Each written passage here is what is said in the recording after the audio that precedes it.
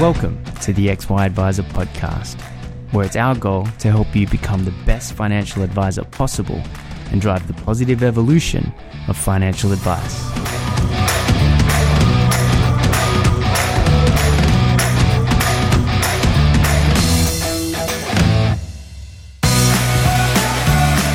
Hey guys, Ben Nash from the XY Advisor crew, and I'm super pumped to be introducing this brand new series we're about to kick off, all around the 3 Ps of Plan, Produce, Profit. Now, the XY team spent a lot of time thinking about what makes a great financial advice offering, a great financial advice business, and what we distilled it down to was that there are 3 key elements that you need to get right to have any level of success in your financial planning business. The first is about planning and how to plan an epic service proposition that's engaging for the people that you want to work with and compelling to drive real results within your business.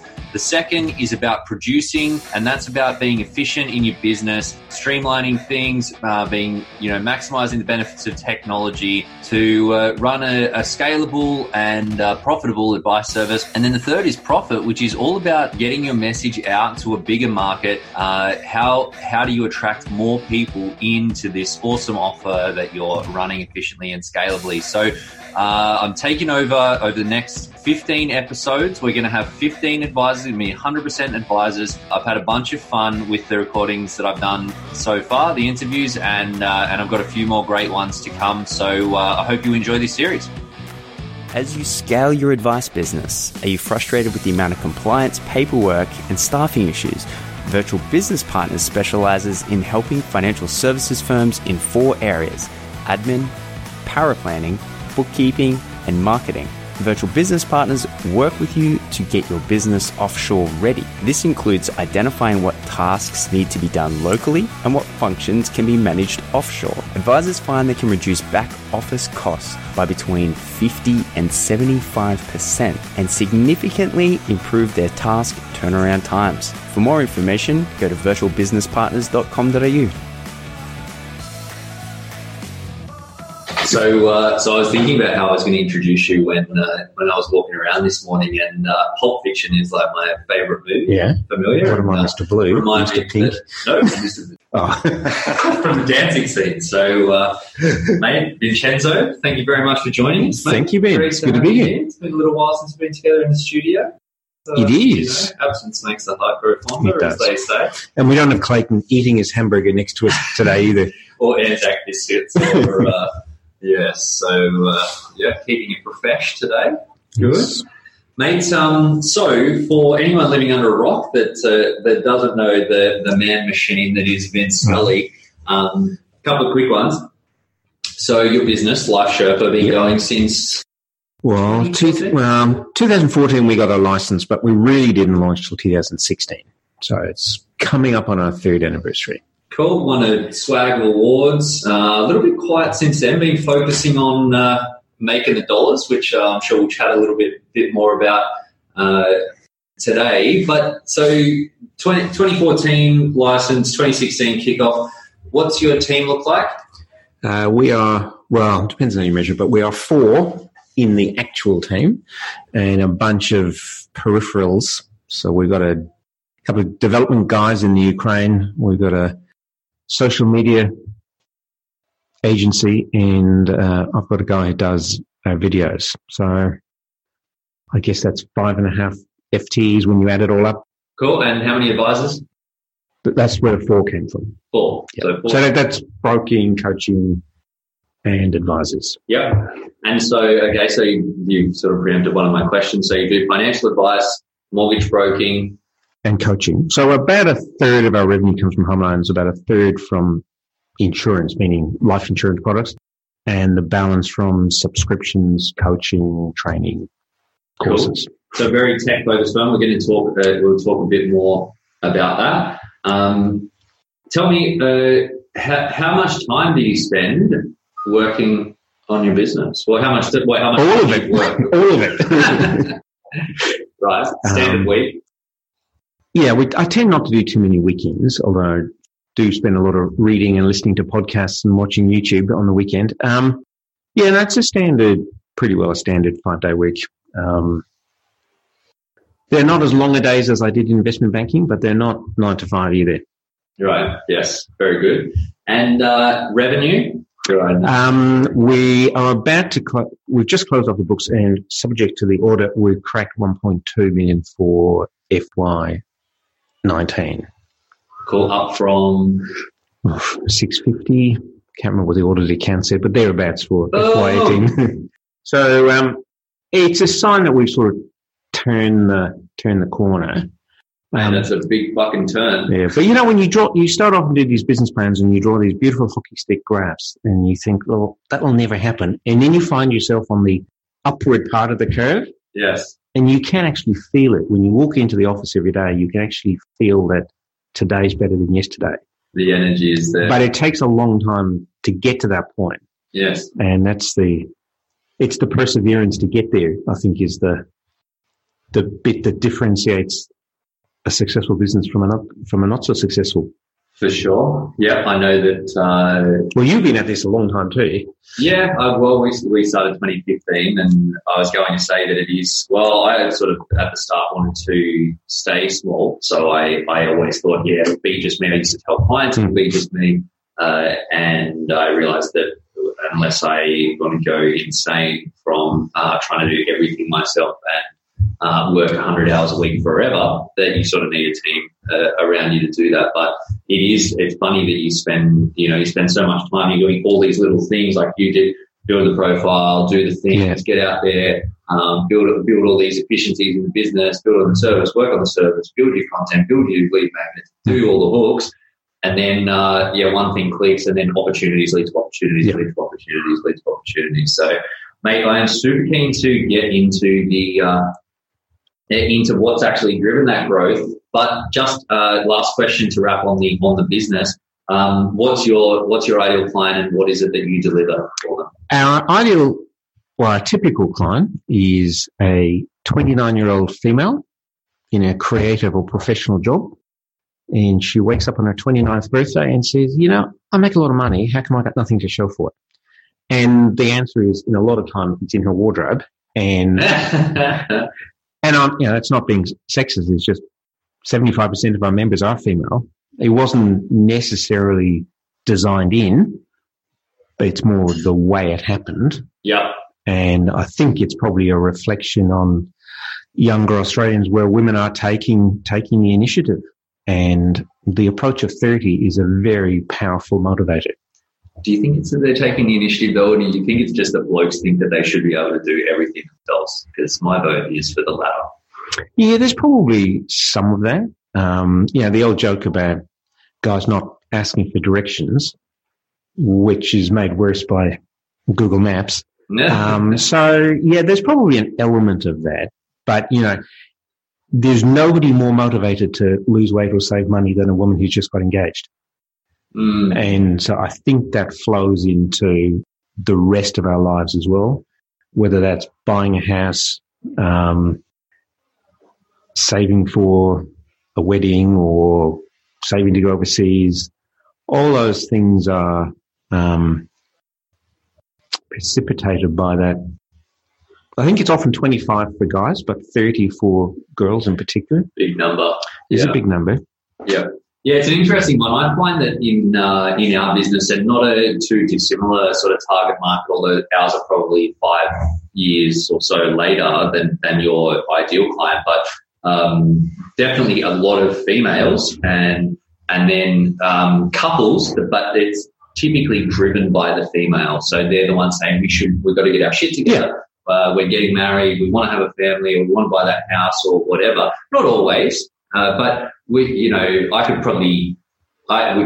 got less, just on probably 75 clients. I could probably count on one hand a number of single male clients, and not on one hand, on two hands, I could probably count a number of single male clients that were just engaged with us as single males and not come in as part of a partnership or whatever. So yeah, I think for guys often it is the coupling part of the equation that triggers a lot of that desire to do something. We all talk about coupling, nesting, and parenting as being the three events that drive the equation. Yep. And the woman is often the driver of each of those three decisions.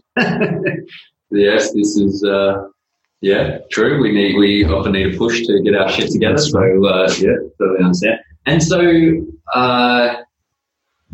actually, I think probably a relevant one for you, for anyone that isn't familiar with your business. So how many clients do you have?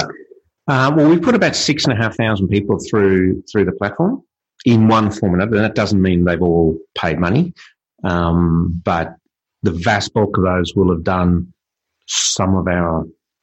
use some of our tools, like our money personality test or our financial freedom factor quiz.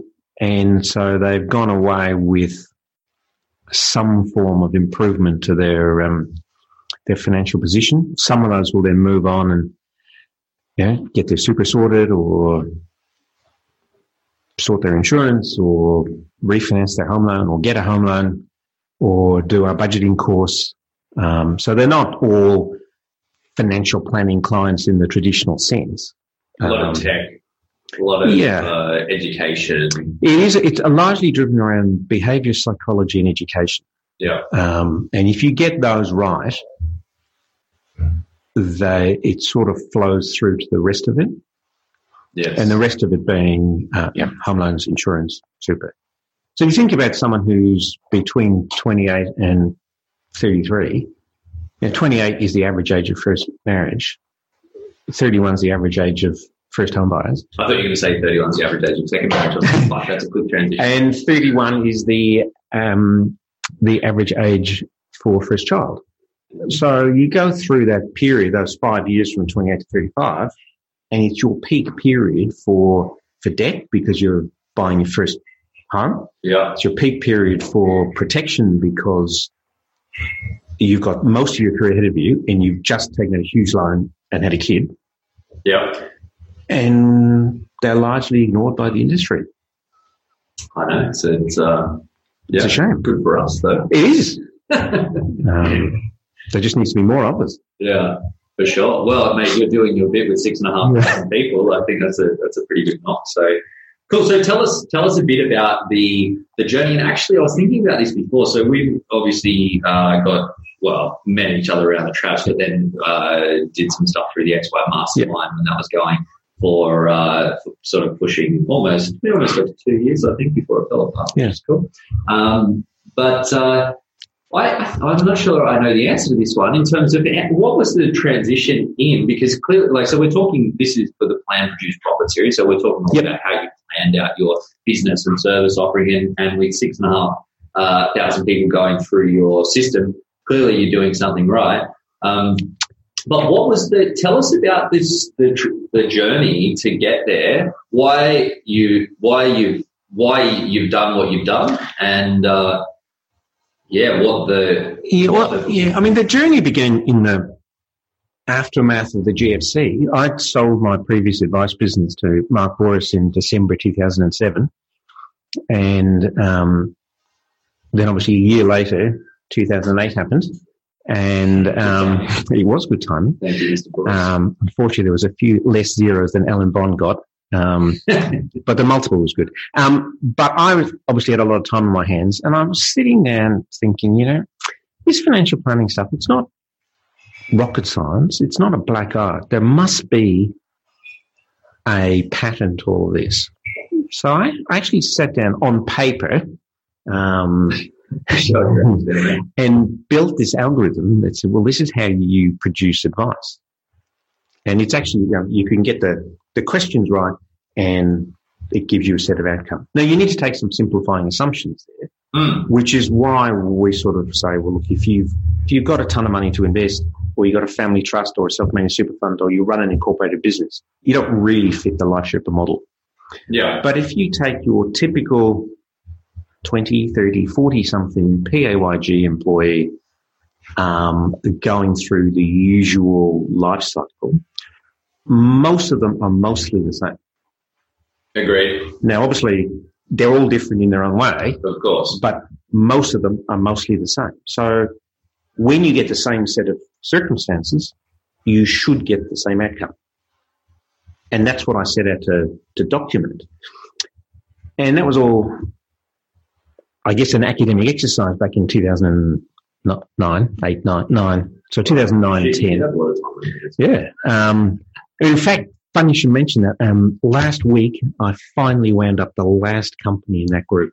It's taken me almost a decade to unwind that business. Nice. But yeah, so having that time, I sort of sat and documented this. I thought, well, that's interesting, but the tech really wasn't there to implement it. Yes. And I hadn't actually worked out how you turn that into something that people are prepared to pay for. So it sat in my bottom drawer for quite some time, and life moved on. I was doing a whole bunch of work with other advisors and brokers and fund managers around compliance and licensing. And then in 2014, the idea really hit me that I said, well, if you look at the Australian population, we've got 8.5 million households or so, and less than 20% of them have a financial advisor, which, well, it depends on who you listen to. It's somewhere between 10 and 20%. I'm not sure anyone really knows the answer. But only 20% of households have more than $100,000 of non-super investments. So that's about 2 million households. And there's 19,000 financial advisors. So that's about 100 each. Yeah. Which is, it's a pretty good business. Yeah. 100 people, $100,000 more to invest. You can make a really nice living on that. But what about the rest of them? Yeah. And there's another 2 million are largely existing on government benefits. So a fair chunk of those are age pensioners, and a fair chunk of those are, on New Start or disability or whatever other benefits, which leaves a sort of a 4 million households that are just largely being ignored. Who can they've got the money to benefit from, they've got the assets to benefit, but they're not investing $100,000. Yeah. So if you don't quite have the money to benefit from, to benefit and pay $5,000 for a financial plan as well. But there's still a whole bunch of benefit they can get from having a financial plan. And that was where the penny dropped. Because if you look at that group, that 4 million households, if you just take the ones that are under 45 and are in PAYG, that gets you to about 1.8 million households. Yeah. And what are they doing? They're going through these 3 life cycles. They're at their peak demand for debt and protection, and it's the time to get your super on its right starting point. And yet we as an industry, by charging AUM fees, can't service them. And so what do they need? Well, they need help with home loans, insurance, budgeting, paying off their debts, dealing with preparing for private school fees, buying, upgrading, all those sort of things. But how do you charge for that? And so the solution that we came up with was saying, well, there's a whole bunch of this stuff that we can have the machine do. So by diagnosing, triaging, and educating and taking people through a journey and then reserving the expensive human bit for when you really need it. So take life insurance, for example, or income protection insurance. It's relatively easy to teach a machine to go, well, here's how much you need. And probably not much harder to go, well, therefore you should buy this company's policy. Yes. But the bit from there to actually paying your first premium, when you go through the underwriting and you get an exclusion or a loading, and almost everyone under 30 gets a mental health exclusion these days. Yeah. So, yeah, I see that. Thanks. So you get to that point, and most people, unaided, will go, that's too hard. Yeah. Give me a discount. Give me a discount for the exclusion. I see it all the time. Oh, they're going to exclude it. I should get it for cheaper. Yeah, it doesn't work that way. Unfortunately, no. So you get to that point, and left to most people's devices, they will go, that's too hard. I'm going to stop now. And that's where you need the human. So you can't really solve this analog problem with a pure digital solution. What you need to be able to do is enable the human to be there at the right time. So what the advisor's doing is advice. It's not education. It's not sales. It's not technical. It's guiding and coaching people through that process. Absolutely. And for that, you need a real human. For now, at least. Well, I think you always will. Yeah. And so in order to be able to deliver this solution, what we need to do is be able to get the machine to do the expensive, high volume stuff, which is getting them to the point of, I need this.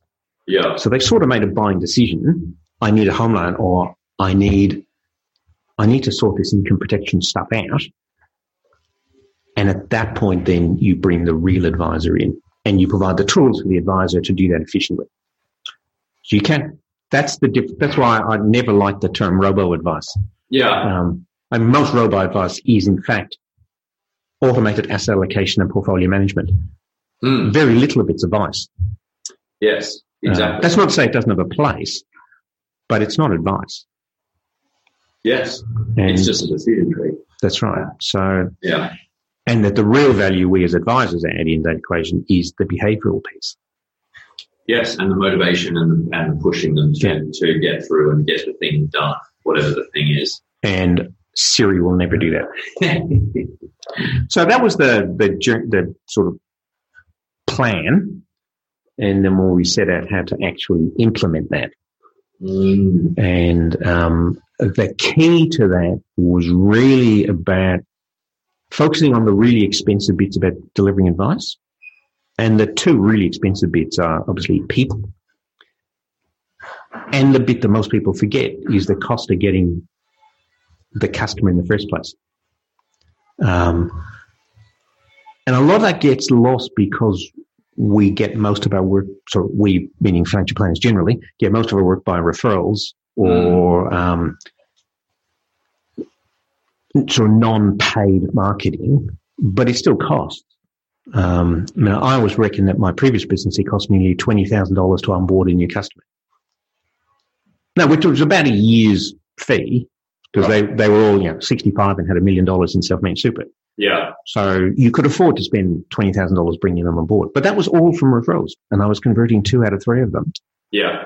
But by the time you have a couple of meetings, you review their existing portfolio, you produce a bit of advice, and then try and engage them, that's a lot of time. And when you add it all up and divide it by your conversion rate, that was costing me $20,000.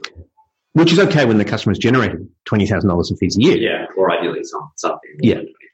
Because you only do it once and you hopefully keep them for 30 years. Yeah.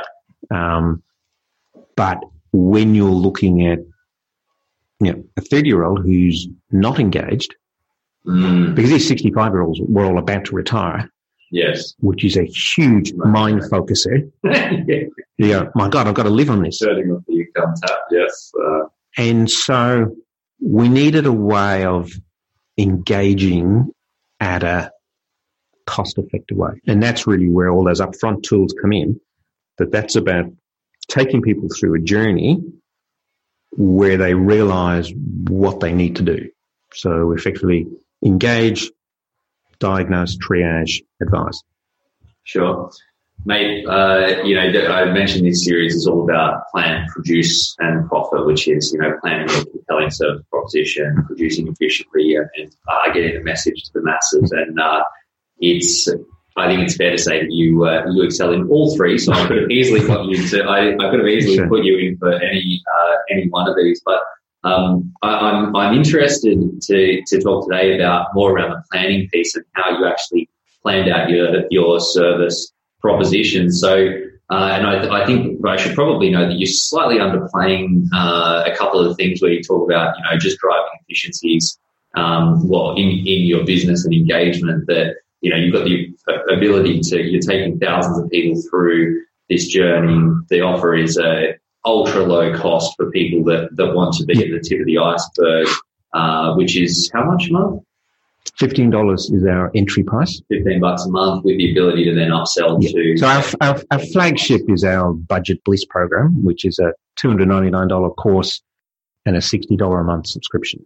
So that's our flag. That's the entry, the gateway drug that we really want to get people on. And that makes sense because you're getting people into good habits, and then it's easier for you to help them. You can get them some results as well. Give them a bit more money to do things like, save for a home, buy the insurance, whatever else. And then I know that you've got the ability to opt in then to these additional. That's modules. right. Yeah. So back on the planning stage, I probably went against everything you've ever read about a startup in terms of planning, about this what's it? Move fast and break things, fail fast, all that stuff. Yeah. This was planned within an inch of its life. Right. Our business plan is about 85 pages. Wow. And there's a huge financial model that backs that up. And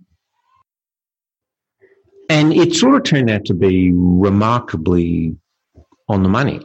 But, most people would say that's not how you start a startup. Yeah. I mean, we're sitting here in WeWork and, this is full, or Stone and Chalk around the corner. It's full of people with startups, and the advice most people will get is just get something out there and fail fast. That's a little more difficult in financial services because obviously you've got to convince ASIC to give you a license. So you've got to give them a financial forecast that shows you've got enough money to actually do what you say you're going to do, and you're going to demonstrate that you can do it. And obviously people are a lot less tolerant of glitches and failures when you're dealing with their money. Of course. But in terms of that plan, I applied for the license in mid-2014, thinking it was going to take a year to get it processed, and I had plenty of time to get everything else done. Yeah. As it turned out, it was turned around in a matter of months. And so Is that saying something about that? I think it's probably more a reflection of the time. I don't think they would turn around that quickly today. Yeah. And certainly not when the accountant exemption process was going through. So the clock started on a lot of the expenses once the license was issued. You've got PI, you've got audits. Yeah. All those compliance costs just start chewing away. So we had to start pedaling really fast. Well, it wasn't we at that point, it was me. The proverbial we, that's okay. That's why I had to pedal pretty quickly. And so I built the website through that period, and we had an abortive start in 2015 where we started with a freemium model. We said you get all this stuff for free, and then you can sign up for the 15 and upgrade to the paid membership. Yeah. And that proved not to be a winner. So that, I guess, was our fail fast moment. Right. And so... you're not letting the guys talk about. So that then led us to a sort of a Netflix model, which was a 30-day free trial moving into the... So you effectively got the paid service for 30 days. Sure. And so I guess release 2, which came in early 2016. And we're about to release version 4 in the next week or so, which will also have an unpaid tier. Right. And okay. And so, because you won the IFA Awards 2015. It was a finalist. I didn't actually win. Oh, okay, right. Yeah. That's where I saw your business for the first time. I was like, holy shit. I was like, this is... Yeah, so 2015, and we also got the Reader's Choice Award at the Smart 100 that year, which to me was sort of more of an endorsement of the business model. The IFA is an endorsement by your peers, which is hugely valuable and makes you feel like you're doing something good for the industry that's been good to me for so long. But to get it from what's effectively the public was, I think, a much bigger endorsement for us internally. So, that was sort of the beginning. It's changed a lot since then, and most of those changes are around cementing this journey. Yeah. So when the customer rocks up at the website, we need to create a journey from there's something slightly wrong. I don't quite know what's wrong with my finances, but I'm not getting ahead. Yes. To this is actually what you need to do. Because that could be for so many reasons. It could be I don't make enough, I've got too much debt, spending addiction. Yeah, it could be anything. And it's sort of the tools are around helping the member on their journey to understanding why they do what they do with money and why they are where they are and where they want to go. Yeah. And then we're about helping them get there. And that journey could start with some of our tools like a money personality test or a freedom factor quiz, which gives you a score across 8 elements of financial freedom, starting with spend less than you earn and moving up to investing your surplus, and then tips and tricks for how you can improve those scores. Yeah. Which through that process obviously leads you to real advice at some point. Yeah, and so you know when you're actually planning out this model, so you launched out with you had your fail fast moment, and you launched out with your 30-day free, and then an ongoing monthly subscription where you can. What did you get for that? Well, for your $15, you get access to the tools on the website, which is really around this financial freedom factor quiz, which is... But it wasn't at that time, was it? Yeah, it was. That's been there from the beginning. We did have a stripped-down version of it called a quick fix, which we've now... No quick fixes, Vince. No, there are no quick fixes. So we've abandoned that one. But the whole personality, values, goals journey is the key to all of this.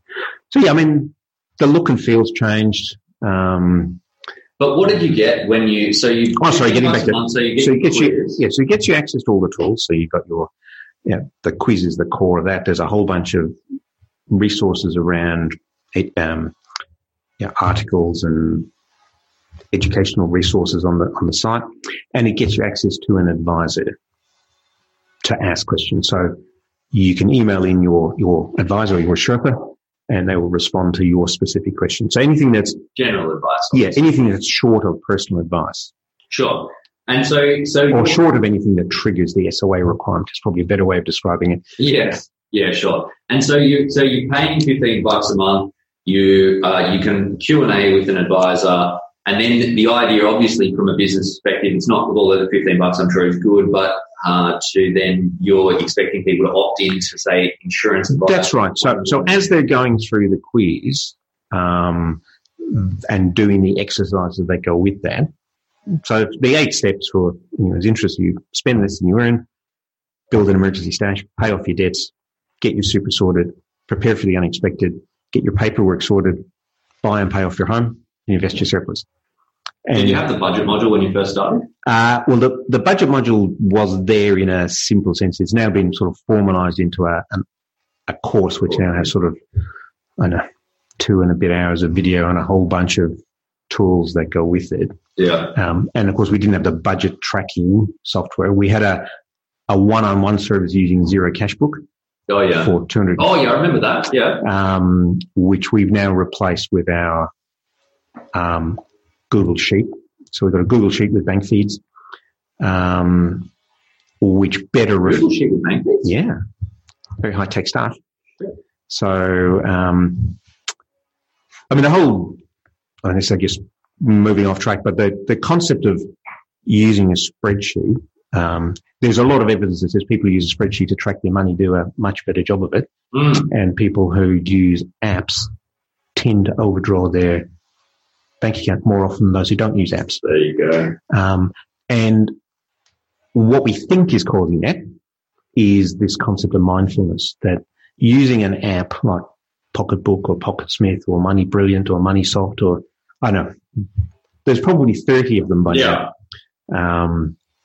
And it sort of leads you into this sort of false sense of security, because you ask someone who's got Pocketbook on their phone, do you track your expenses? And they go, of course I do. I've got Pocketbook. Yeah, I've got the app that tells me I've blown my budget every month. So how often do you actually look at it? And how often do you sit down and go, why did I spend that? What was I doing that made me spend that?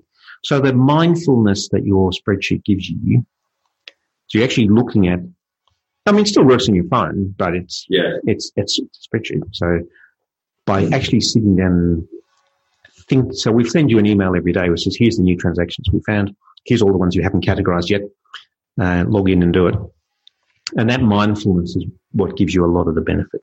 Yeah. But that was a bit of a distraction. But where were we? Yeah. So talking about, so the idea is that people pay the $15 a month, and then they're modularized. And what you haven't mentioned, but is that you're all entirely fee, and then you rebate. That's right. Mortgage sales and insurance commissions. Yeah. I mean, describing them as rebates is probably a little bit misleading. What we do is turn them into fixed fees. So we, rather than charging the client a fixed fee and turning the commissions off, we actually take the commissions, deduct a fixed fee, and rebate the excess. Yes. And people are typically better off, getting net refunds. Yeah. So anyone who's got a $400,000 home loan or a $3,000 insurance premium will receive more from us than they pay us. Which is good for the FDS, right? Which is great. So our FDS says, look how much we paid you this year. Interesting. So it turns your FDS into a marketing document. For sure. It also creates a greater sense of ownership, which is why we always talk about our members rather than clients or customers. Sure. By joining the Life Sherpa tribe, you get all of these benefits. And it creates a much greater sense of community. Yeah. So that's really the journey. And then, so through doing the exercise with the quiz, then they'll identify what they need to do to improve their score. Yeah. So, obviously, if I'm working my way through the exercises after spend less than you earn, that might be one of the answers. Yeah. So, but you're going to start off doing some exercise. You're going to do the 30-day. Track your spending, try the 7-day cash diet, do all these little exercises. Yeah. And that might trigger, so actually I do need a bit of help with this, so why don't I sign up for the course? Or if I'm working through Prepare for the Unexpected, you learn what income protection is and realize how that is probably the one piece of insurance you really should have. Yeah. And that will then trigger a online meeting with their advisor. Sure. So that's the process. And that obviously, but the key to that is that you're acquiring a customer not when they're in the transaction mode today, which is expensive. So trying to use Google AdWords to find someone who wants a home loan today or an insurance policy today is hugely expensive. Yeah. Like we're talking $70, $80 clicks. And to be clear, most of your clients are acquired online through paid online advertising. Almost all. Some of them are organic online, but the primary member acquisition strategy is online, and that primarily means Facebook because we can't identify intent. So if someone wants a home loan today, Google's where you go because Google's got intent because they're Googling mortgage broker near me or best home loan or best online mortgage broker. Yeah. And but that's why they're expensive because they're about to buy something that's worth $3,000 or $4,000 in commission to most brokers. So people are prepared to pay a lot of money, and the big banks in particular are spending truckloads of money without real regard to the cost of acquisition because they're going to sell them a ton of stuff over a lifetime. Yeah. So the cost of acquiring a home loan is sort of neither here nor there for the CBA. So we can't play that game. We can't outspend the CBA. No. So, so we focus on sort of the demographics and psychographics. So our 29-year-old advertising executive is on Facebook. She's on Instagram, and at least for now, and we know quite a lot about it. So if we want to find someone who's just got engaged, Facebook is the first person most people tell. There's 120,000 weddings a year in Australia. If you go and look at audience insights on Facebook, there's 108,000 engaged women. So you do the maths. There you go. Yeah, they're all, yes. That's, well, mate, let me just say it's good to see someone having some success on Facebook, because I found that was a black hole for us in the business. And clearly it's your whole thing, and you put a lot of... yeah, I mean, it takes a lot of time, and you do need to have a presence there, but buying likes is not going to get you success on Facebook. Boosting posts is not going to get you success on Facebook. It'll get you likes, but likes don't pay the bills. Absolutely. So you mentioned lead magnets earlier. You've got to give some value with a view to capturing, for us, it's largely email and mobile phone numbers. We think we should be looking at Messenger, but that's probably a challenge for next year. And so you've got to give some value in order for them to give you that, and not just give you a cruddy email. You've got to be delivering them some value. And that might be an ebook, it might be a free course, it might be 30-day free trial. There's a whole bunch of stuff that you can give. So with social, it's called social for a reason, and it's about giving before asking. And you can't just put an ad on Facebook and say, come and buy my SOA. It ain't going to happen. What do you mean? It's just not going to happen. And trying to do it organically is pretty hard. That's what we do. You guys have got a lot of likes. I mean, your followers on Insta, and Facebook probably to a lesser extent, but certainly on Insta, I think you probably have more than anyone else in the XY group.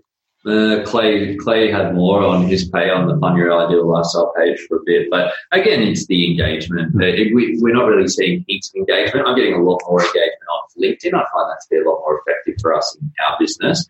But in Facebook, I wasted heaps of time. Instagram, that was like a good 6 months. Clay and I we're sort of going neck to neck with that and trying things out, but tricky to do. But mate, look, as I say, we could go right down the rabbit hole there, but I want to stick with the planning of your business, because when I think of that, you say it sort of nonchalantly, but this is a pretty, and especially at that time, even still, it's a pretty revolutionary sort of model. So when you think about that journey, and I'm going to charge someone $15 a month, and then I'm going to opt them in and rebate the premiums, and end up net positive income from us, and give them the education and drive everything efficiently, and have a coaching and Q&A. Where did the inspiration for this setup? Where did it come from? The original spark that turned the paper algorithm to a concept for a business came from I went to Finovate in New York in 2013, I think, and I saw a business called LearnVest. Oh yeah, and a woman called Alexa von Tobel, and she was starting an online business. Admittedly, she raised $99 million to do it. We've done it on less than one. No, just over one. And that was the concept of offering a CFP service on subscription online. And it was, she actually started with an online content business. So and the CFP subscription sort of came out of that. And in 2013, this was a revelation. Now, the US is a very much a different business to us. More people have money that they control, because the 401k is more of a portable, self-directed thing than our arm's length super, and people have to sort of opt into it. And there was another business around the same time called Nestwise, which was owned by LPL, which is one of the big broker-dealer groups in the US. Right. And they were both trying to do the same thing. And they kept slipping back to the investment advice. And it just hit me that actually financial advice is not synonymous with investment advice. Yes. And that was a really strange revelation, because I'd come at this, I'd come from corporate investment banking, funds management, at traditional. We were running MDAs in 2003 in my previous business. So we ran, effectively a stock picking, funds management exercise. And so financial advice was always synonymous with investment advice. It's always investment advice or product advice. Yeah, and you pick up Professional Planner or you pick up any of these magazines, it's all about funds management and assets under management and FUA. Yeah, I was just reading an article today where they were saying that the value of advice, and they were saying that an advisor adds 4.4% on their clients. I'm just going, what is that measured on? Like if I would think about our clients, the clients of our business, and look at the assets under management are, well, they're a range, anywhere up to, we've got clients with $50 million, but for a lot of clients, for probably, half of our clients, they've got, as you say, they're probably not a million miles away from that $100,000 or less. Then definitely a third of our clients would have less than $100,000 outside of super. And it's really about we're helping them get the $100,000 or get over that or buy the first home and that sort of stuff. Or pay off the $100,000 of debt. Yeah, a couple of those as well. So to say that someone that we had, that to bring the value of advice back to a metric that we do on assets under management, I think it's just nonsense. Vanguard have published this white paper arguing just over 3% for I've some seen that time. One. I've seen that one as well. Very good presentation. Love Vanguard, but again, ridiculous. Yeah. And it probably does make sense if you're talking about investment management. Yes. Just getting the client to keep their hands off of it probably does add 3%. But with our clients, more than 3%, I'd say. But you come. So having seen Nestwise and LearnVest, and that was when robo-advice, people like Wealthfront and Betterment were starting to make a bit of noise. And I just kept going, this is all about investment advice. That's actually not what this group of people needs. And it took me months to really convince myself that this heresy could possibly be true. Because what do? We talk about investment advisors, broker-dealers, dealer groups. Where does that talk about behavior? Where does it talk about psychology? Where does it talk about values? We just don't do it as an industry. And so having had that realization, that then was the spark that said, okay, now I can take this algorithm and turn that into a business. Still didn't work out how I was going to make money out of it. And I hawked this idea around all the VCs in town I could find in sort of 2013. Yeah. And to a man, they said, you're crazy. Or to a woman, should I say, that everyone said, oh, you mean robo-advice? And I went, no, this is not robo-advice. It's not about investment advice. Yeah. 60% of the revenue in this industry comes from non-investment advice. Yeah. Let me say it again. That's 60% of the fees and commissions paid by Australian consumers is for financial advice that's not investment related. Yeah. And where's all the money being invested in advice? It's about funds management. Yeah, absolutely. And we don't track FUA in our business. It's not a metric that we look at. Yeah. I can tell you it's probably less than 5 million, but it's a meaningless measure in our business. Yeah. Well, assets under management is fair, but funds under advice is so much more when you consider properties and, the broader investment. Not that we're advising directly on the property, but it's on the person's overall asset. Yeah. But it's not a metric that we even measure. Yes. But so that led to the idea that, well, now that's what I need to do. Now, how do I deliver that? And the first place you look is, well, how do I get my cost to serve down? And there's a fair bit of tech happening around getting your service down. So, improvements in advice software, improvements in CRMs, calculators, all those sort of things. A lot of people spending a lot of time and effort in that sort of The efficiency space. But being the most efficient provider of a service that nobody wants is not really a way to success. Absolutely. And I don't want to get too far into it, but your run Conga via Salesforce, built your own Salesforce. Yeah. So I was pretty confident we didn't spend too much time at that point, but I was pretty confident we could get the cost of service bit down.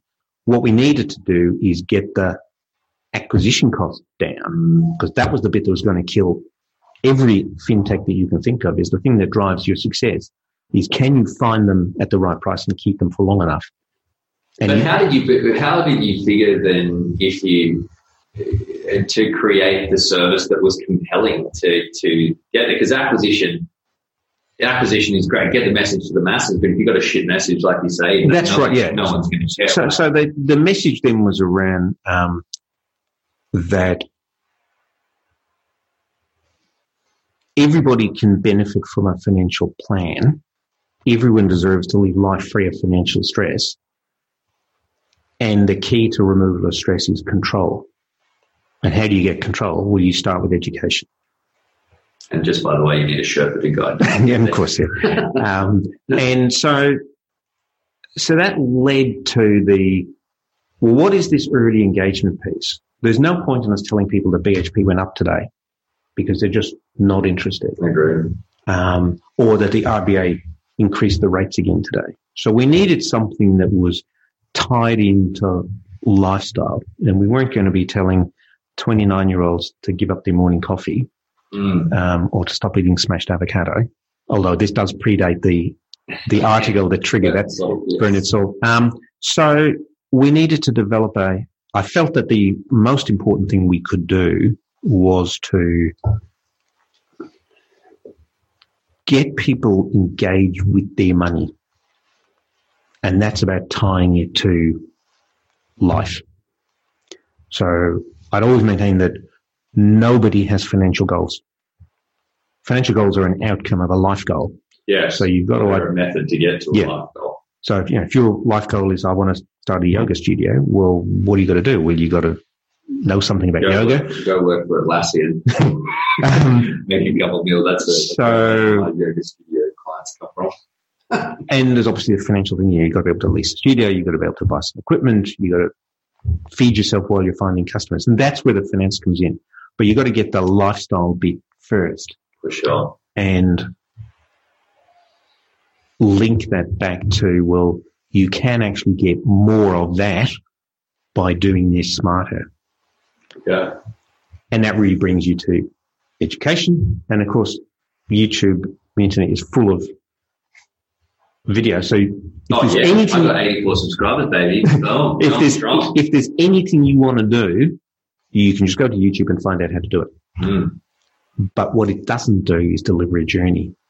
Yeah. So you've got to focus from, I am here, this is my position, I want to get here, but work out where it is that you want to go, and we're going to create that journey. And that's really where the model started from. Why $15? Who knows? It was a number.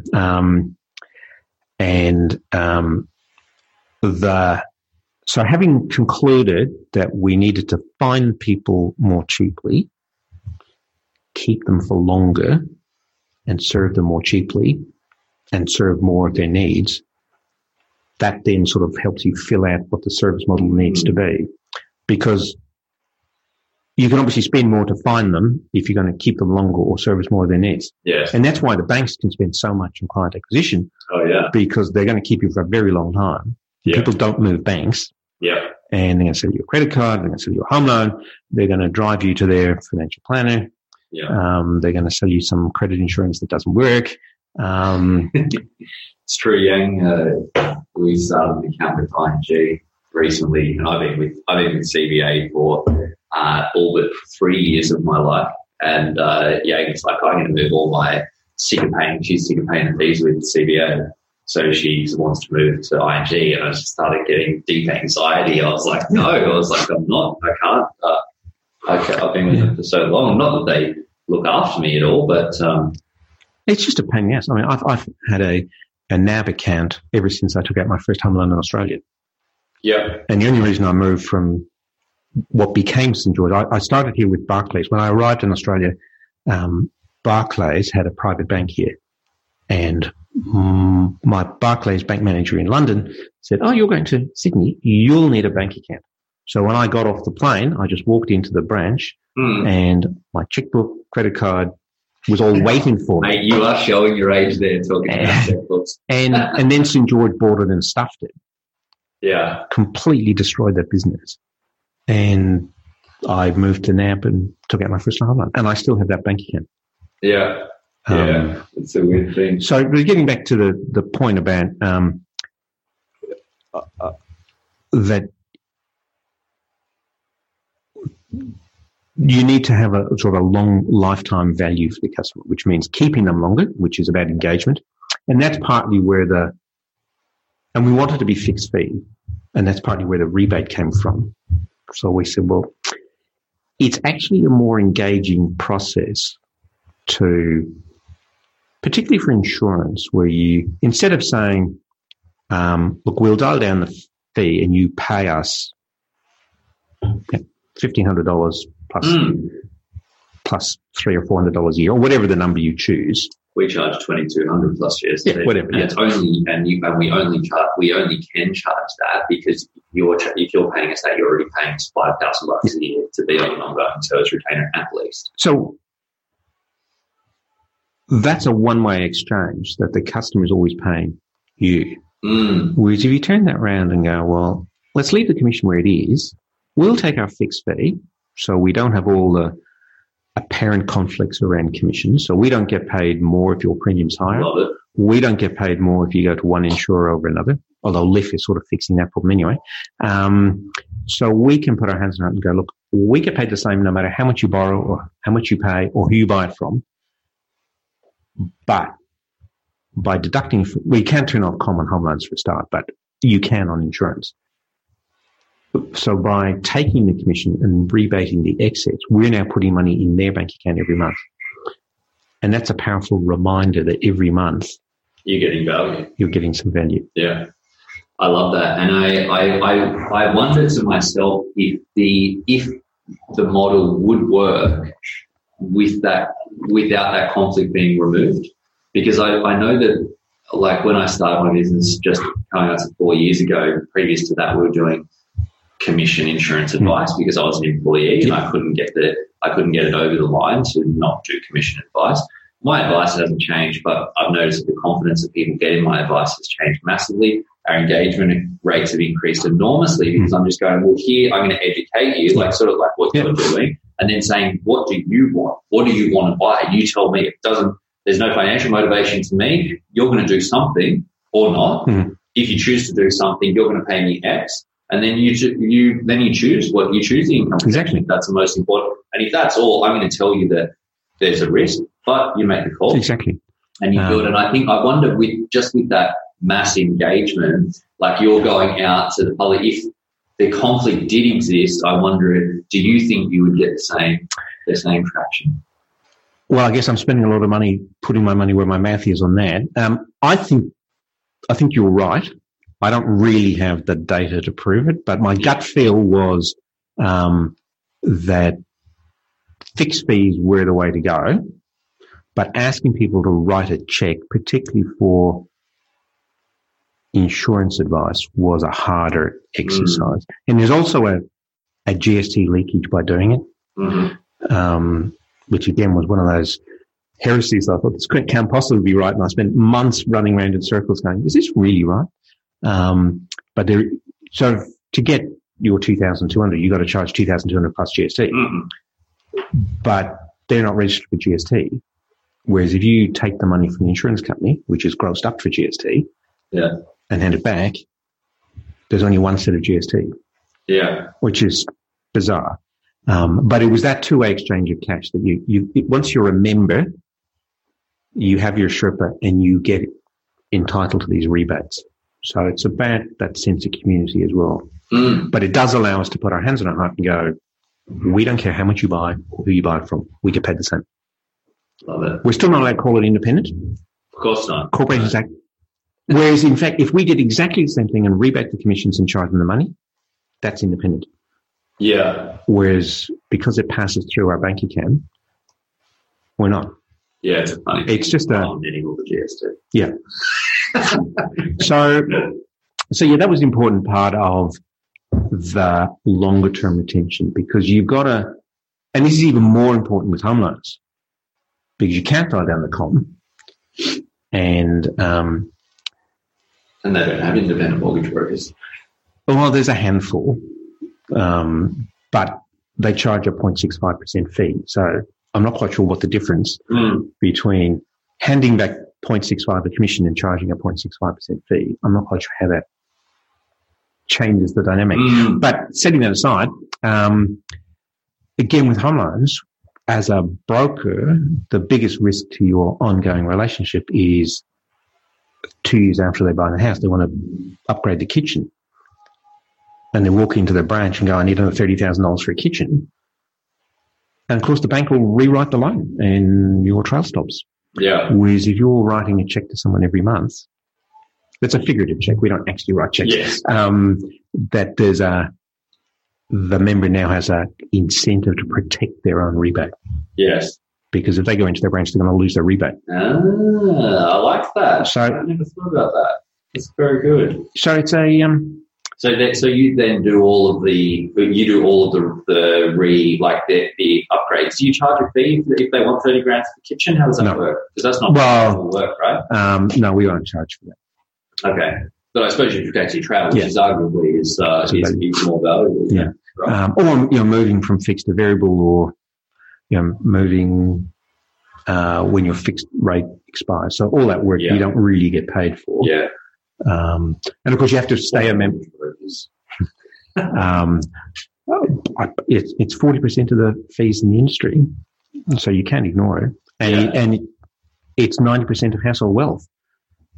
So 90% of Australian household wealth is in real estate. Yes.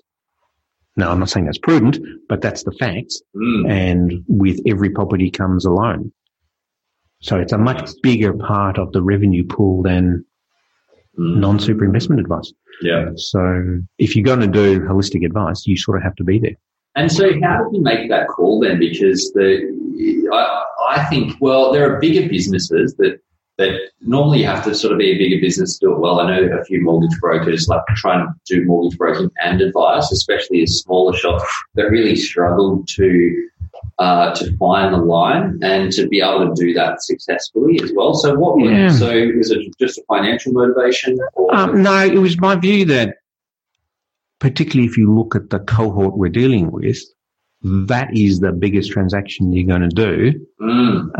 And getting that family home is one of the biggest early goals. So if you're not there to help with that, you're not really a financial advisor. But you could partner with a mortgage broker. You could. So that's what we do. But then you start saying, well, how do I, and there's a few people do this really well, but how do I maintain the brand experience between when all I'm really doing is sharing an office with someone. So well, not even that. It's even harder if you're not sharing. So there are some people who do it really well. I think it's almost impossible to teach a mortgage broker to be a financial planner. It's not so hard the other way around. Yeah.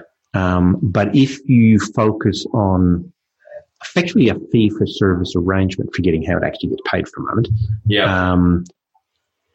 It becomes less of an eat what you kill, and you can maintain that brand image. Yeah. And part of our thing is we have everyone in this chain is an employee. Yeah. And doesn't get remunerated based on volume. Yeah, that helps. So the book is the business's book. The Sherpa gets paid a salary plus bonus based on KPIs that none of which include sales volume. Right. So you're sort of attracting possibly a different entrant into the business. Yeah. So they're not people who see this as a stepping stone to building their own book, which is historically how people went. I mean, historically what you did was you rocked up with your DFP and you sat at a desk in the corner and were thrown a list of here's all the clients we haven't spoken to for the last 2 years. Go call them all. Yeah. Or give them a copy of the white pages. Yeah. And just call them. And great sales training. Not sure it helps with your financial planning ability. Yes. So, and of course, lead generation is far easier at scale than it is. I want to say your individual advisor. It's hard to spend the time and money you need to make online lead gen work. Yes. But as a business level, it's So that's really, so that was the model was around saying, look, once you're a member, you get access to all of this stuff. And part of the deal is we give you back the excess over the fair price for doing the deal, which amounts to a fee for service, but you don't actually have to write a check. Yeah. And that's part of ongoing engagement. So it protects, there's a monthly reminder that you're there. And it's a good reminder because it's money. And the FDS is then look, here's how much we paid you this year. Yeah. And it's a talking point. I can't remember who talks about being remarkable. That if you're trying to build something, that is something that's different. Yes. And so it's the sort of thing people talk about at the barbecue. Yeah. Yeah. Love it. And so, since you started? So it's been been kicking along for a little while. What has changed? What's been the sort of the biggest changes since you've started in the business? Yeah, in your service offerings. Yeah, I mean, I think the biggest change is the move from individual coaching to group coaching. So our original budget, and this was largely driven by the cost of delivering the service.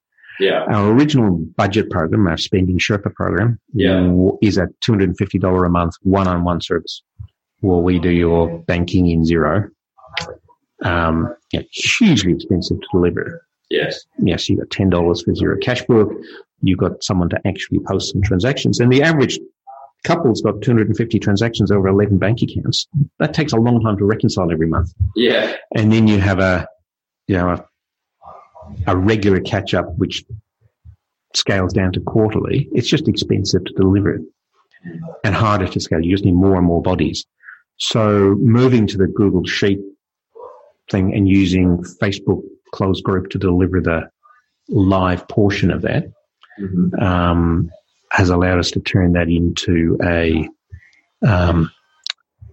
more of a mass product. So moving from the personal trainer to the group coaching model. Yeah. So that's probably a big change. And when you see the new website next week, it will be much more journey focused. So when you sort of come to the homepage, it's more clear about, if you just got married, here's where you start. Just got engaged, here's where you start. If you've got a budget problem, here's where you start. If you want a home loan, here's where you start. Right. So it's more, I think, finessing the delivery. That's really changed. But looking back, if you compare LifeSherpa version 1.0 to version 3, it is quite significantly different. But the actual changes are at the margins, but they do fundamentally change the business.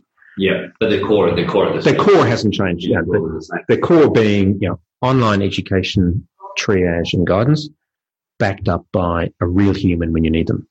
So digital now, human wow, we call it. Ooh, very good.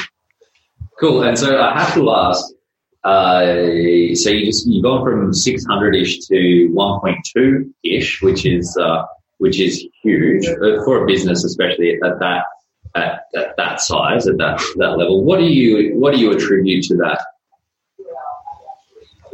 I think it's about continuing to do what we do and continuing to refine it every day. And people realizing that once they've tried it, they tell all their friends.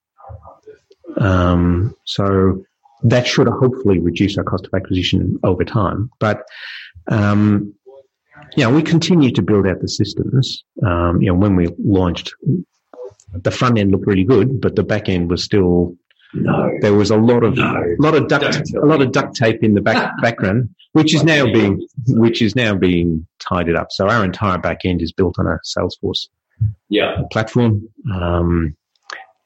which, when we started was a very expensive luxury. When you've got 3 people in your database, Salesforce is a serious overkill.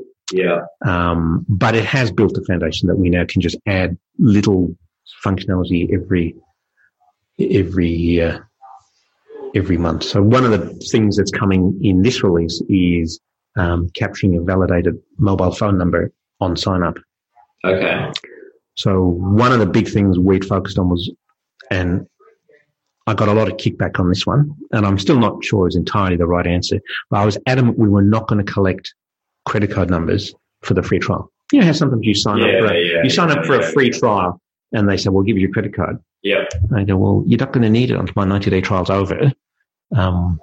And I think a lot of them rely on that inertia income because people just don't cancel it. Yeah. And I was adamant that we weren't going to do that, that for the amount of pain it costs. So you think about the reaction, you forget to cancel your 30-day trial and you get this bill and you go, bastards, they've just charged me money. Yeah. And I didn't want to be in that scene. And everyone in Digital Monk says, no, you've got to take the credit card to get in. So now what we're going to do is collect a validated mobile phone number. So when you create your account, we'll send you a code to your phone, which you have to key in. So now we have a way of contacting you both by text, which has got much higher open rates. And also we can actually then engage you on the phone. So having seen where you've gone through your Freedom Factor quiz, we know what your hot areas are. Yeah. And we can actually now reach out and talk to someone who's now engaged enough that they've sort of know where they are, and now we can start from that point. So you're having how can we help you with your budget, or how can we help you with your whatever area they've got a particular weakness in? So that will help. And you're still not taking the credit card details. Correct. Good. I like it. I like the tenacity. That's good. It's just one of those things you go. Yeah, I agree. It should be engaged, and I think that's fantastic. I think that's it's been for mine a big problem with the industry. This is why we have fee disclosure statements and opt-ins. It's the same sort of thing. And if you're trying to buck that trend and give people confidence, then you're just doing it in another way. I think. So the 2 things everyone said that you can't do, one was not take credit cards at the beginning, and the other one was rebate trails and home loans. Yeah. Everyone said you are out of your brain. Yeah. I think it's a fundamental part of the ethos that says we don't think variable commissions are good for anyone. And sure, everyone should get paid for doing the job that they do. Of course. But, why should I get paid twice as much for doing a home loan for someone in Surrey Hills than for someone in Pendle Hill? Just because they bought. Why get paid double the commission on an insurance policy because someone at the last minute tells you that they don't disclose that they like to have a smoke when they're out on the weekends with their mates, or that they end up with high blood pressure and get 50% loading. So there's a few of these things are probably a little heretical, but I think they're fundamental to that ethos that we're on the side of the consumer. Yep, love it. And so tell me, so is that, hold on, just to wrap on that, is that what you think it is? Just that the ongoing that you're in the consumer side, and that you're that they're now more people are telling their mates, or? Obviously we're getting better and spending more on the online acquisition. That as our revenue's gone up, we've increased our ad spend, which is why we're still not profitable. But we're getting close. So I think in 2020 we will turn a profit. So, but do you think for the last year you've got 100% uplift in revenue? Do you think that the main reason is the marketing spend? Is that the main driver? Yeah, I think it's about bedding down a few of those things. It's about the seeds sowed in 2017, 2018, flowered in 2019. You have an engagement with so if someone turns up for a 30-day free trial and they're not quite ready at that point, they come back 6 months later, or they tell their mate who comes back, and it just starts to create momentum. So I think our challenge for 2020 is going to be hiring. Yes. Yeah. Team is a big one. It's I think I've said this before. Like when I started the business, I always thought it would be me, but you realise obviously with your model it would never work just being just you. No. But yeah, I think it's hard to run a successful and once you get to a level of success, then you really, if you don't have a great team, aren't able to grow a team, then you can't get your great message to more people and your great help to. And I must admit, after selling and closing down the previous business, we got to 17 staff at one point, 9 of whom joined Yellow Brick Road. I swore I would never go back to a team that size. And based on the business model, we're less than 2 years away from that. Yeah. And it's a bit of a shock to the system. So tell me, while we're on team, what's the best, your top tip for creating an epic team? I think it's all about culture and alignment. We are, the way the business works, we're not really looking for gun technical people with gun sales skills. Your traditional financial advisor, and by traditional I mean people who are 50 plus. What was important was how good you were at sales and converting the customer and forming a relationship with the client, and it was very much a relationship business. We're in the business of getting our members to form a relationship with the brand and the community. And they shouldn't care who their individual advisor is. And that effectively stops that leakage of clients when advisors move on. But that takes a certain mindset. So we're looking for someone who's got coaching skills, someone with a lot of soft skills. So our first hire came out of a call center at one of the big insurers. Right. So qualified, they still have to be qualified. So qualified advisors. And obviously with Fazia, that's more and more qualified. It's a shit show at the moment. It's the same. The guys I've got, Luana in our team, she worked 10 years in the ATO. She's a qualified lawyer, super awesome technically. Hasn't done a thing. So now I was like, okay, we'll have to start the professional year, pain in the ass, because it's going to be 12 months to go to get there. But beyond that, she can't even start the fucking professional year until she's done all of the Fazia pre-units of study. So now it's 18 months time, and she's your gun. What a joke. I understand that. I think that the educational thing is super, super, super important, and I don't want to take away from that in any way. You got someone that has got all the technical skills, that has got the soft skills, and ready to rock. It's a major impulse for an advice business. Well, I've been, as everyone in XY Group knows, I'm probably the oldest millennial in town, and I've been around this game for a long time. I'm a chartered accountant. I've got an MBA, half a master's of tax. What else have I got? Cert 4 in a great beard. And I don't qualify. So come 2024, when I'll be 62, you just have to take that tax-free income. I've got to go and do 4 units. Go sit in the corner. Just go sit in the corner. You don't really have the tools to put that on too. So, still haven't quite worked out whether you needed to be a responsible manager yet. But yeah, that's still some time away. But that's sort of an aside in terms of saying, well, what are we really looking for? We're looking for soft skills that systemizing and automation means that advisors just have to follow the rules. And the system will ensure they do follow the rules. So that the same set of circumstances give you the same advice every time. Sure. It's not a one size fits all, but if you meet A, B, C, D, and E, everyone who meets A, B, C, D, and E should get the same piece of advice. And if you don't, there's a quality problem. Yes. But that's not how we work. Systems, right? Yeah. So we're looking for, obviously, people need to be qualified and licensed, but we're really looking for those coaching. Yeah, it's sort of part tiger mum, part therapist, part coach. Yeah. And a little bit of technical skill. Yeah. And of course, you still have to know your products, but you still have to follow the rules. No freelancing. Yeah. So different hunting ground. So, and of course, you want someone who's not really seeing this as a stepping stone to building their own practice. Some of this is how to add good value and not have the sales pressures. Yeah, like it.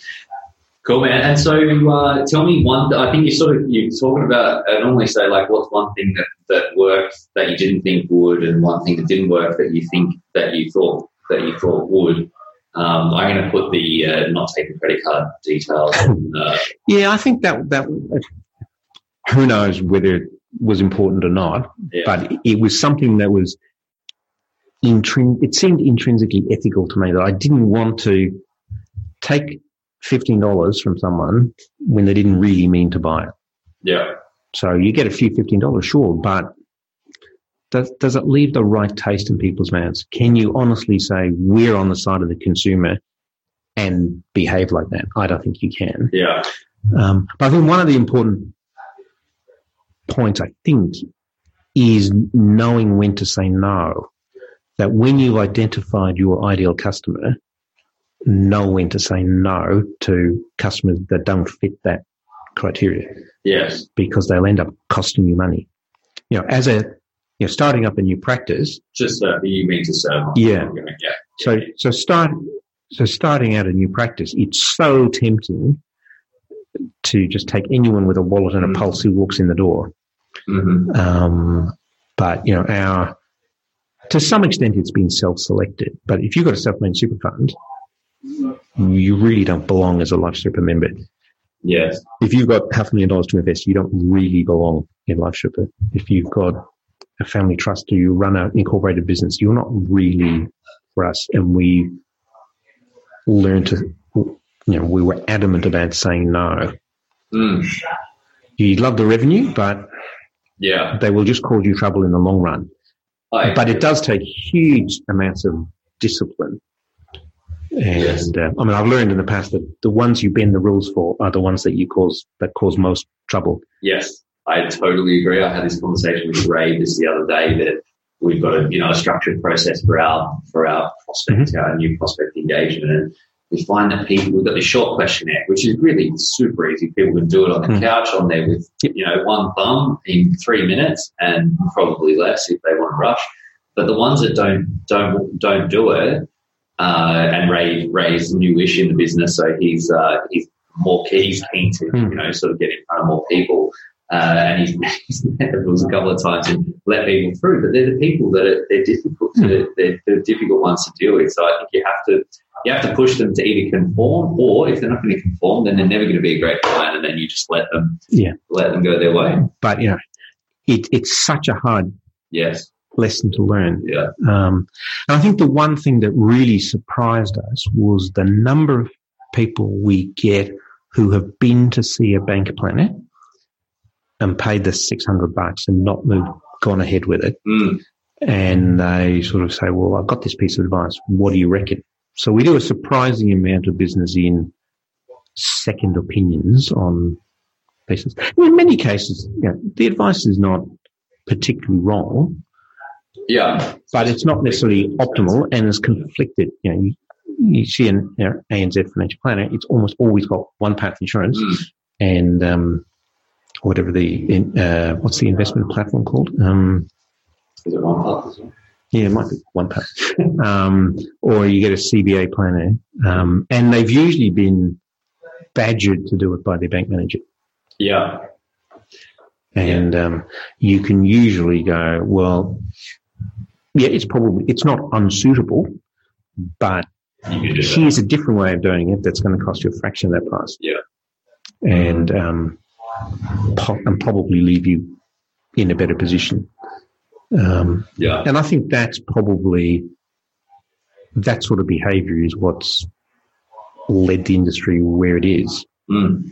But in many ways, there's never been a better time to be a financial planner. Oh, I was just saying it to chatting to Bo Riley from Tal before, and for me, and I would imagine for your business as well, the Barefoot Investor and the Royal Commission combined, like that's 6 figures of revenue for me in the last year, because people think about their money, they're aware of what shit advice is, and they know how to look. Well, they at least know what they should be sort of looking out for to avoid. So if you're client first, if you're ethical, if you're doing the right thing, and you've got something that's compelling, engaging, and I think your point of being in that constant, never-ending improvement. I think. So if you try and think, if I look back over 30 odd years in the industry, I think there's never been a better time to be a planner, because there's more and more people in need of it, and there's so much negative noise around it that a little bit of shine really makes you stick out. And there's all bar is so low that you just have to be a tiny bit good. And but there's all those advisors. There are all those advisors of my cohort, which I think is quite a big element in the group. You're probably closer to the demographics than I am, but I would say that there is a significant chunk of advisors in, mid to late 50s who are just not going to sign up for the new regime. Yeah. And I also think that when the tide's sort of turning, and when I think if we fast forward, to let's call it phasing of plus 6 months, when we start to get, it's like you talk about that groundswell in your business where people are getting good help, they're in for a little bit, and they tap out, it's not the right time, they're not committed, or something else happens, and then they come back. When we can make all advice that great, then people, all advice just good, then people are going to be going, oh yeah, actually, no, I need that. Yeah, okay, I know that this is something that I need to do, and it's avoiding some of the bullshit. That I think that'll have that snowball effect. I know, the AFA guys and all of the industry participants more broadly talk about this glass ceiling financial advice, 20% or 10% or 20% or whatever the thing is. But I think that what it will end up being is that people are, when advice is actually great, then that's what's going to push people. It's like if you see someone that's like morbidly obese walking down the street, and go, shit, man, what are you doing? Like, get your shit together. Finance is a little bit harder because you don't wear it on the outside, but I think there's the same sort of thing with people that you're close with. If you're being financially reckless, and we want to get to the point where people are going, what are you doing, man? Like, sort it out, go see someone, get your issue solved, and then if everyone's getting the right benefits, then it's all just going to be a snowball effect. Yeah, and I think we're on the cusp of this really happening. If you go back to the 80s, 70s, 80s, financial advice was really product sales. And then we moved on in the sort of 90s to product sales dressed up as strategy. And now I think we're in the behavior era. Yeah. So, it's about, once you can align values, goals, behavior, now you get a real answer. And that's something that everyone can use no matter how much money they have. Yeah, absolutely. It's what drives results. Strategy is great. Great strategy is great on paper. Money on paper is great. Like, that's exciting. But it's the behavior that translates it to the results. And I think that, we, I won that award last year for Best Client Servicing Advisor from the IFA magazine, so we've been fortunate enough to get nominated again this year. And a big part of that was about us getting results. And I'm like, well, that's great. Like, I'm pumped to win that award, but holy shit, really? Like, I'm winning an award because I get people results. Like, what's the point of financial plan? Like, I get excited when I do a financial plan, but the reason that people go and see a financial plan, and the reason that people get a financial plan is what your point was, that they want the lifestyle goals, they want to buy that property, they want to do that thing, they want to make that happen, they want to create that freedom and do all of the things. So, plan on paper, awesome, but man, let's get some money. Like, that's what it's about. Yeah, but it's also identifying what those outcomes are. So, and your point earlier about the Vanguard paper, if, in my old business where I wouldn't say our USP, but one of the things we were saying, well, we can get you better returns, which is partly strategy, partly structure, partly investment selection or stock selection.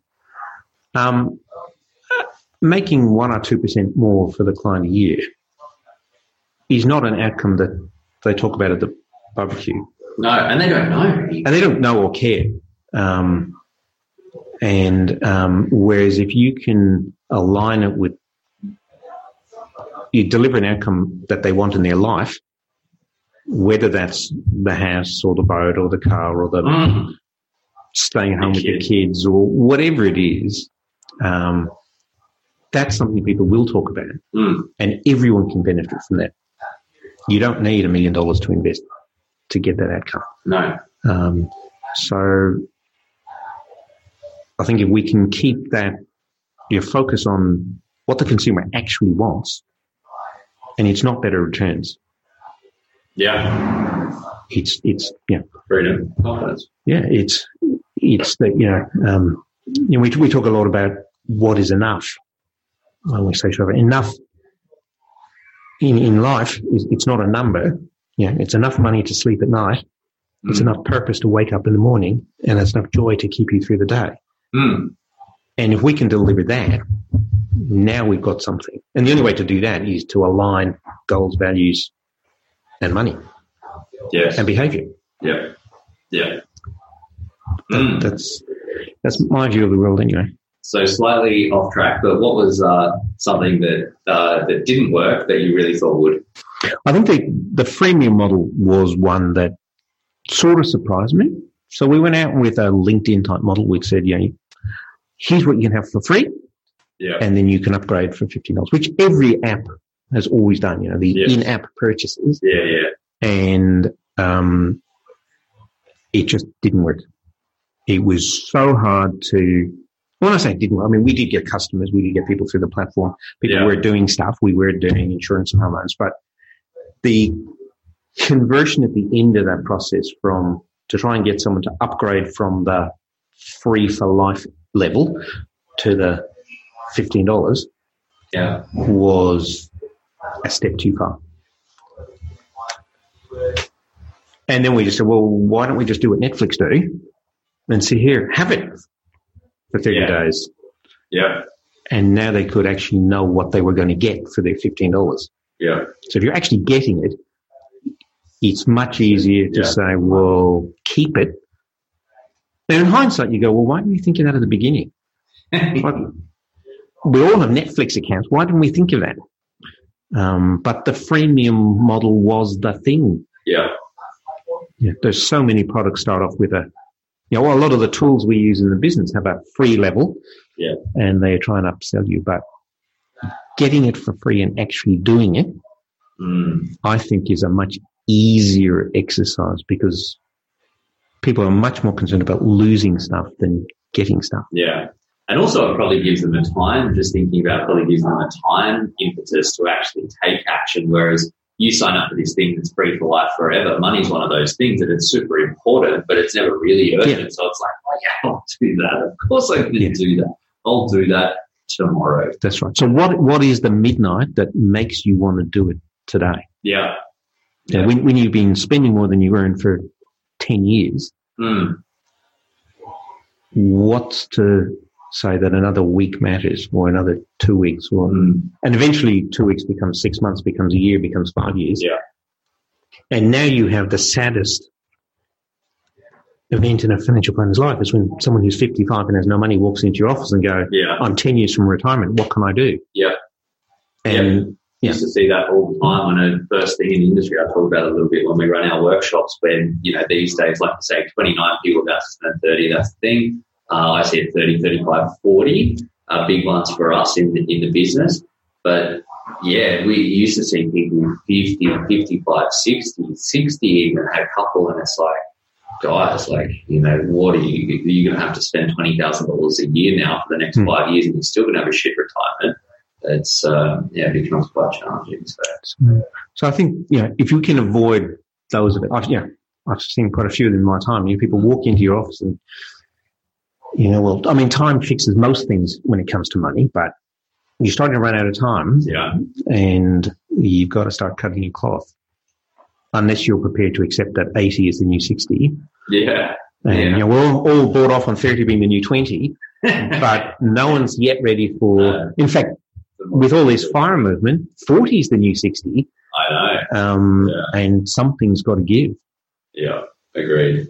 Mate, that's great. I honestly could keep talking about this all day, but tell me, what's your top tip for someone that's looking to either go out, plan a service proposition, fully overhaul their existing planning proposition, or reshape their existing service offering, or trying to create their own sort of approach within a larger organisation? How can you plan out a compelling service offer? I think you've got to start with who your customer is. Now, that may sound a little trite, but, the difference between, saying, well, we deal with millennials to we deal with 29-year-old female graphic designers with a spending problem. Mm. Now, I'm not suggesting that that's a particularly profitable niche, but you've got to identify what it is that you are passionate about doing for a cohort that you can A, find, and B, is big enough to make whatever size business you want. Mm. And serve, and tangible value beyond. Like, they can afford to pay the key person influence program. They do this niche thing. I can't remember the 6 things. I think I've spoken about this before, but it's like, who can you help? Who do you enjoy working with? Who can afford to pay you? I can't remember what the other ones are, but anyway, you sort of get the point where it's. So you got to find a group of a cohort that have some homogeneity about them, and you have something that you can offer them. So whether that's there's a very good practice around town that focuses on the needs of young same-sex couples. Mm. But that's a particular set of needs that most mainstream advisors are not across. Yeah, that's Jess. We had Jess and Glenn on the first. Oh, they've been similar sort of podcast. They do a lot of stuff. So that wasn't who I was thinking of, but yes, that would be a good example of a well-identified niche. It's a problem having so much disposable income because you've got no kids and you just got 2 French bulldogs. Well, it's funny you should say that. There's a whole bunch of research. I mean, this is getting a bit off track, but that childless couples don't accumulate any more assets than couples who are otherwise identical but have kids. Is that right? It just displaces. So the money you spend on the kids just displaces other spending. Replace it with ecstasy. Yeah. And having just added up, my boy just graduated from high school last year, and I went back and added up how much I'd spent in school fees. Yeah. And it's a very, very large number. Yeah. Mm. And I go, well, what else could I have spent that on? Ecstasy. Yeah. Probably wouldn't be where you are today, though. Mate, so yeah, I love that. I talk to a lot of people about their finances and about their financial advice offer, and I find that when people are so scattered with their target market, who do you help? Oh, I help business owners and retirees, but young people as well, and accumulators. And it's like, how you talk about your website where you're launching. Oh, you're going to have.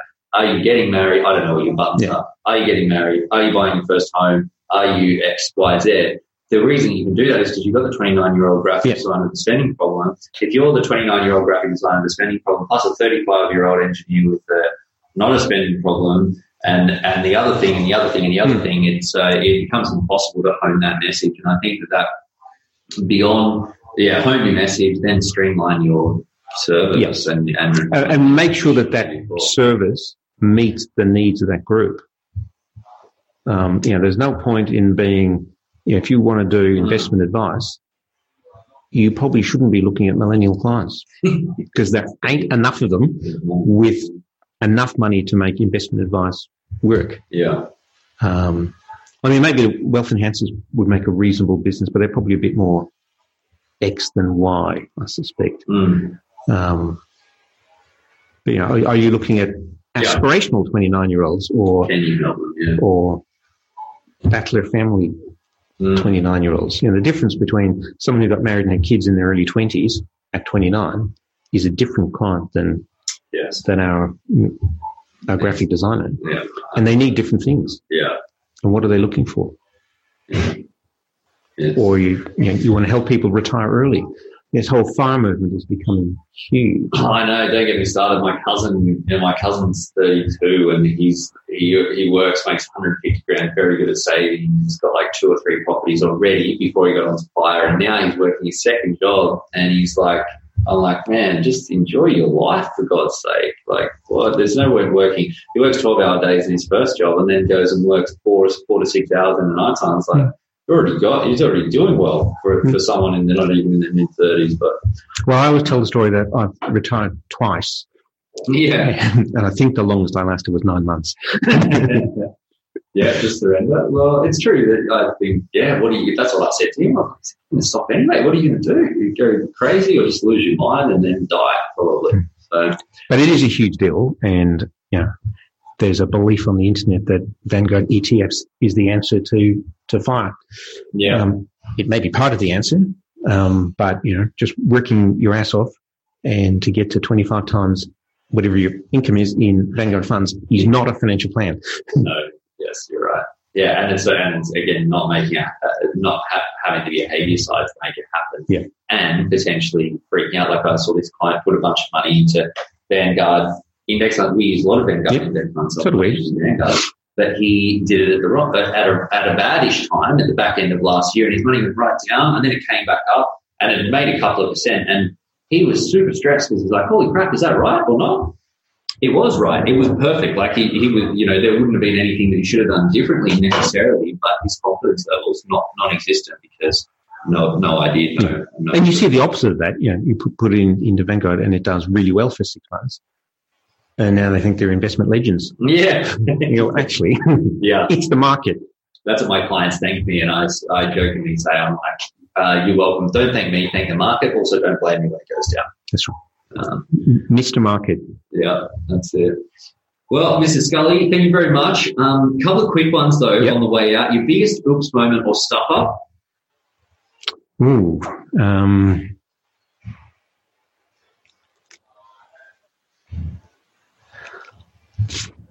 I think the thing that got me closest to having to change my mind was how much money we'd spent on systems early on. We spent a lot of money on back office systems very early, and we probably could have deferred a lot of that. But I don't know when the right time is. And I think that probably the other thing that took longer was trying to hawk this idea around town rather than just build it. I spent 6 months in 2013 trying to convince every VC in town that this was the future of financial advice. Yeah. And to a man, they said, no, you're dumb. Yeah. Or words to that effect. Well, don't call us, we'll call you. Yeah. And, back yourself. There's one. Yeah, I think, and we did have a bit of a hiccup on the hiring front. We hired a BDM to market our corporate plan. So we've got an employer offer, which A was the wrong hire and B was premature. Yes. And so that's, foundations. Okay. So you quickly use the biggest one. You give me 3. I get the point. Best piece of advice you've ever received?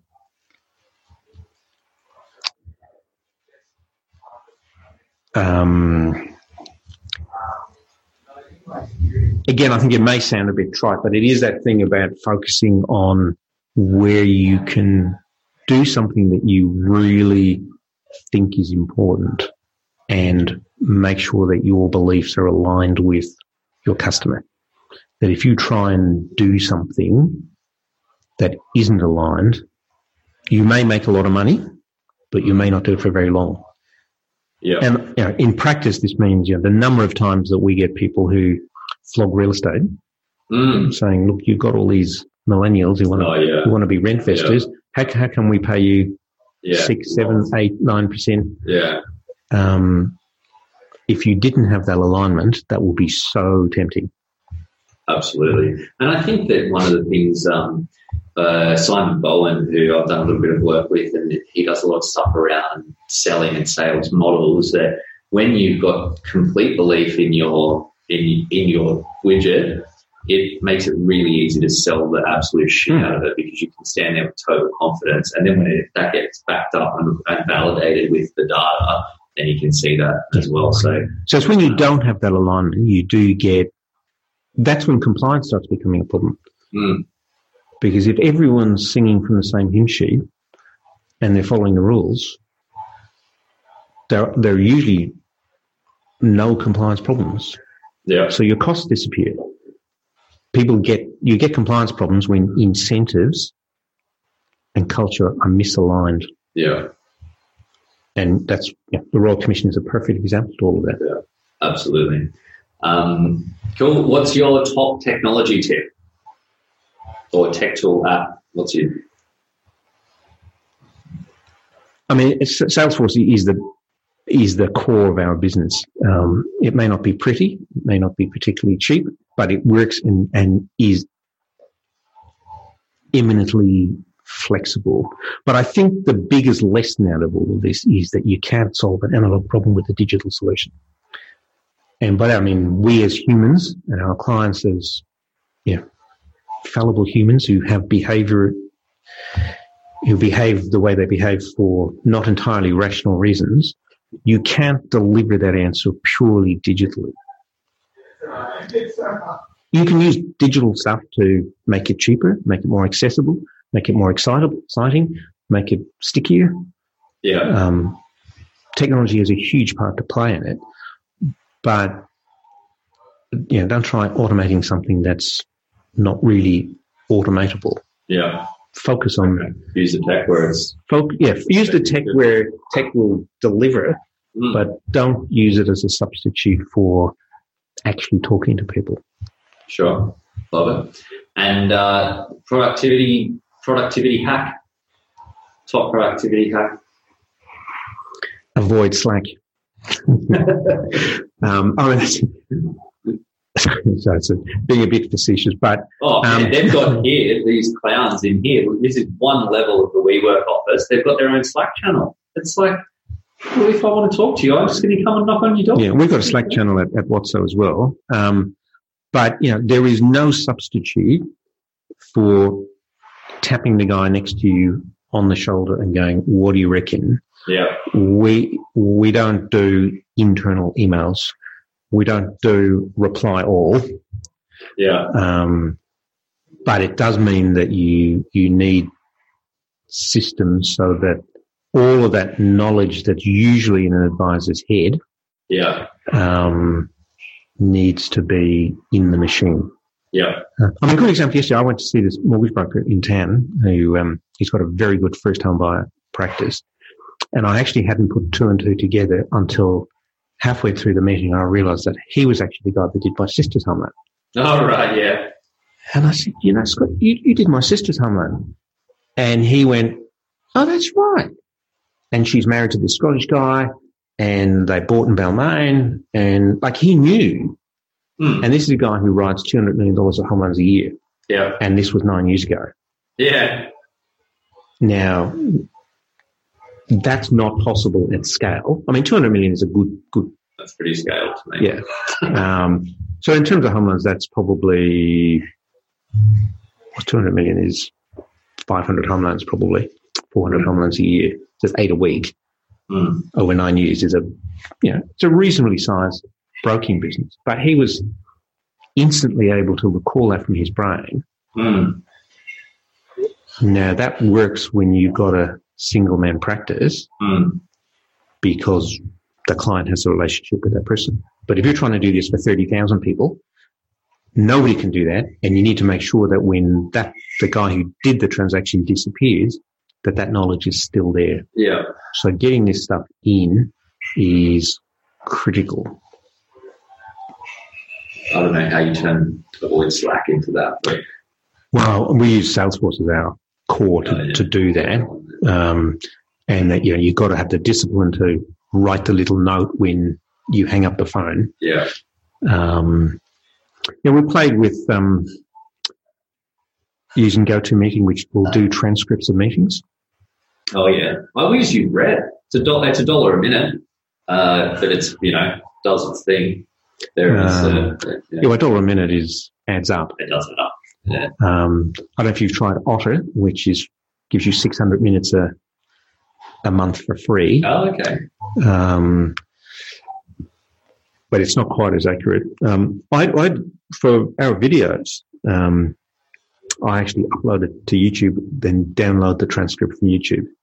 Oh, I didn't realise that's an option. Yeah. Still paying on Red. This bloke in Bangladesh doing my subtitles for me, but I'm paying someone to manage that. So. And for me, and I don't know if it's just my accent, but YouTube gets it 99% right.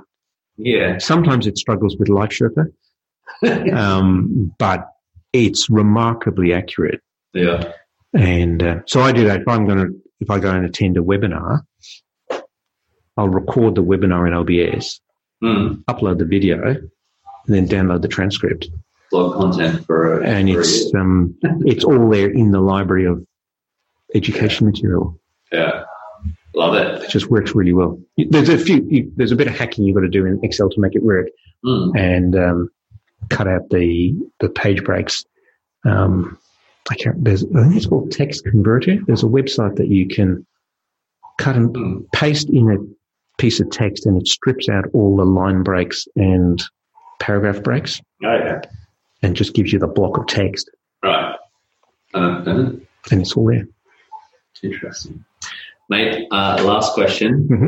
What's your spirit animal? My spirit animal is... Very good question. I think if you ask my 19-year-old son, he'd say it was a platypus. But I think I'd like something a bit more exotic than that. Maybe a Staffordshire Bull Terrier. Oh, there you go. Nice and specific. Why Staffordshire Bull Terrier, I myself? Patience, tenacity, and tolerance, I think, is the key to success. And I think that's something I've developed over time. Mate, yes, I think that definitely rings true with the 2 retirements and still pushing hard. Mate, thank you very much for joining us. Some awesome tips there. I literally could keep talking all afternoon, but might have to go have a baby. Yeah, well, thanks for having me, Ben. I won't be going back to join you in that department. Cheers, mate. Thanks, Ben.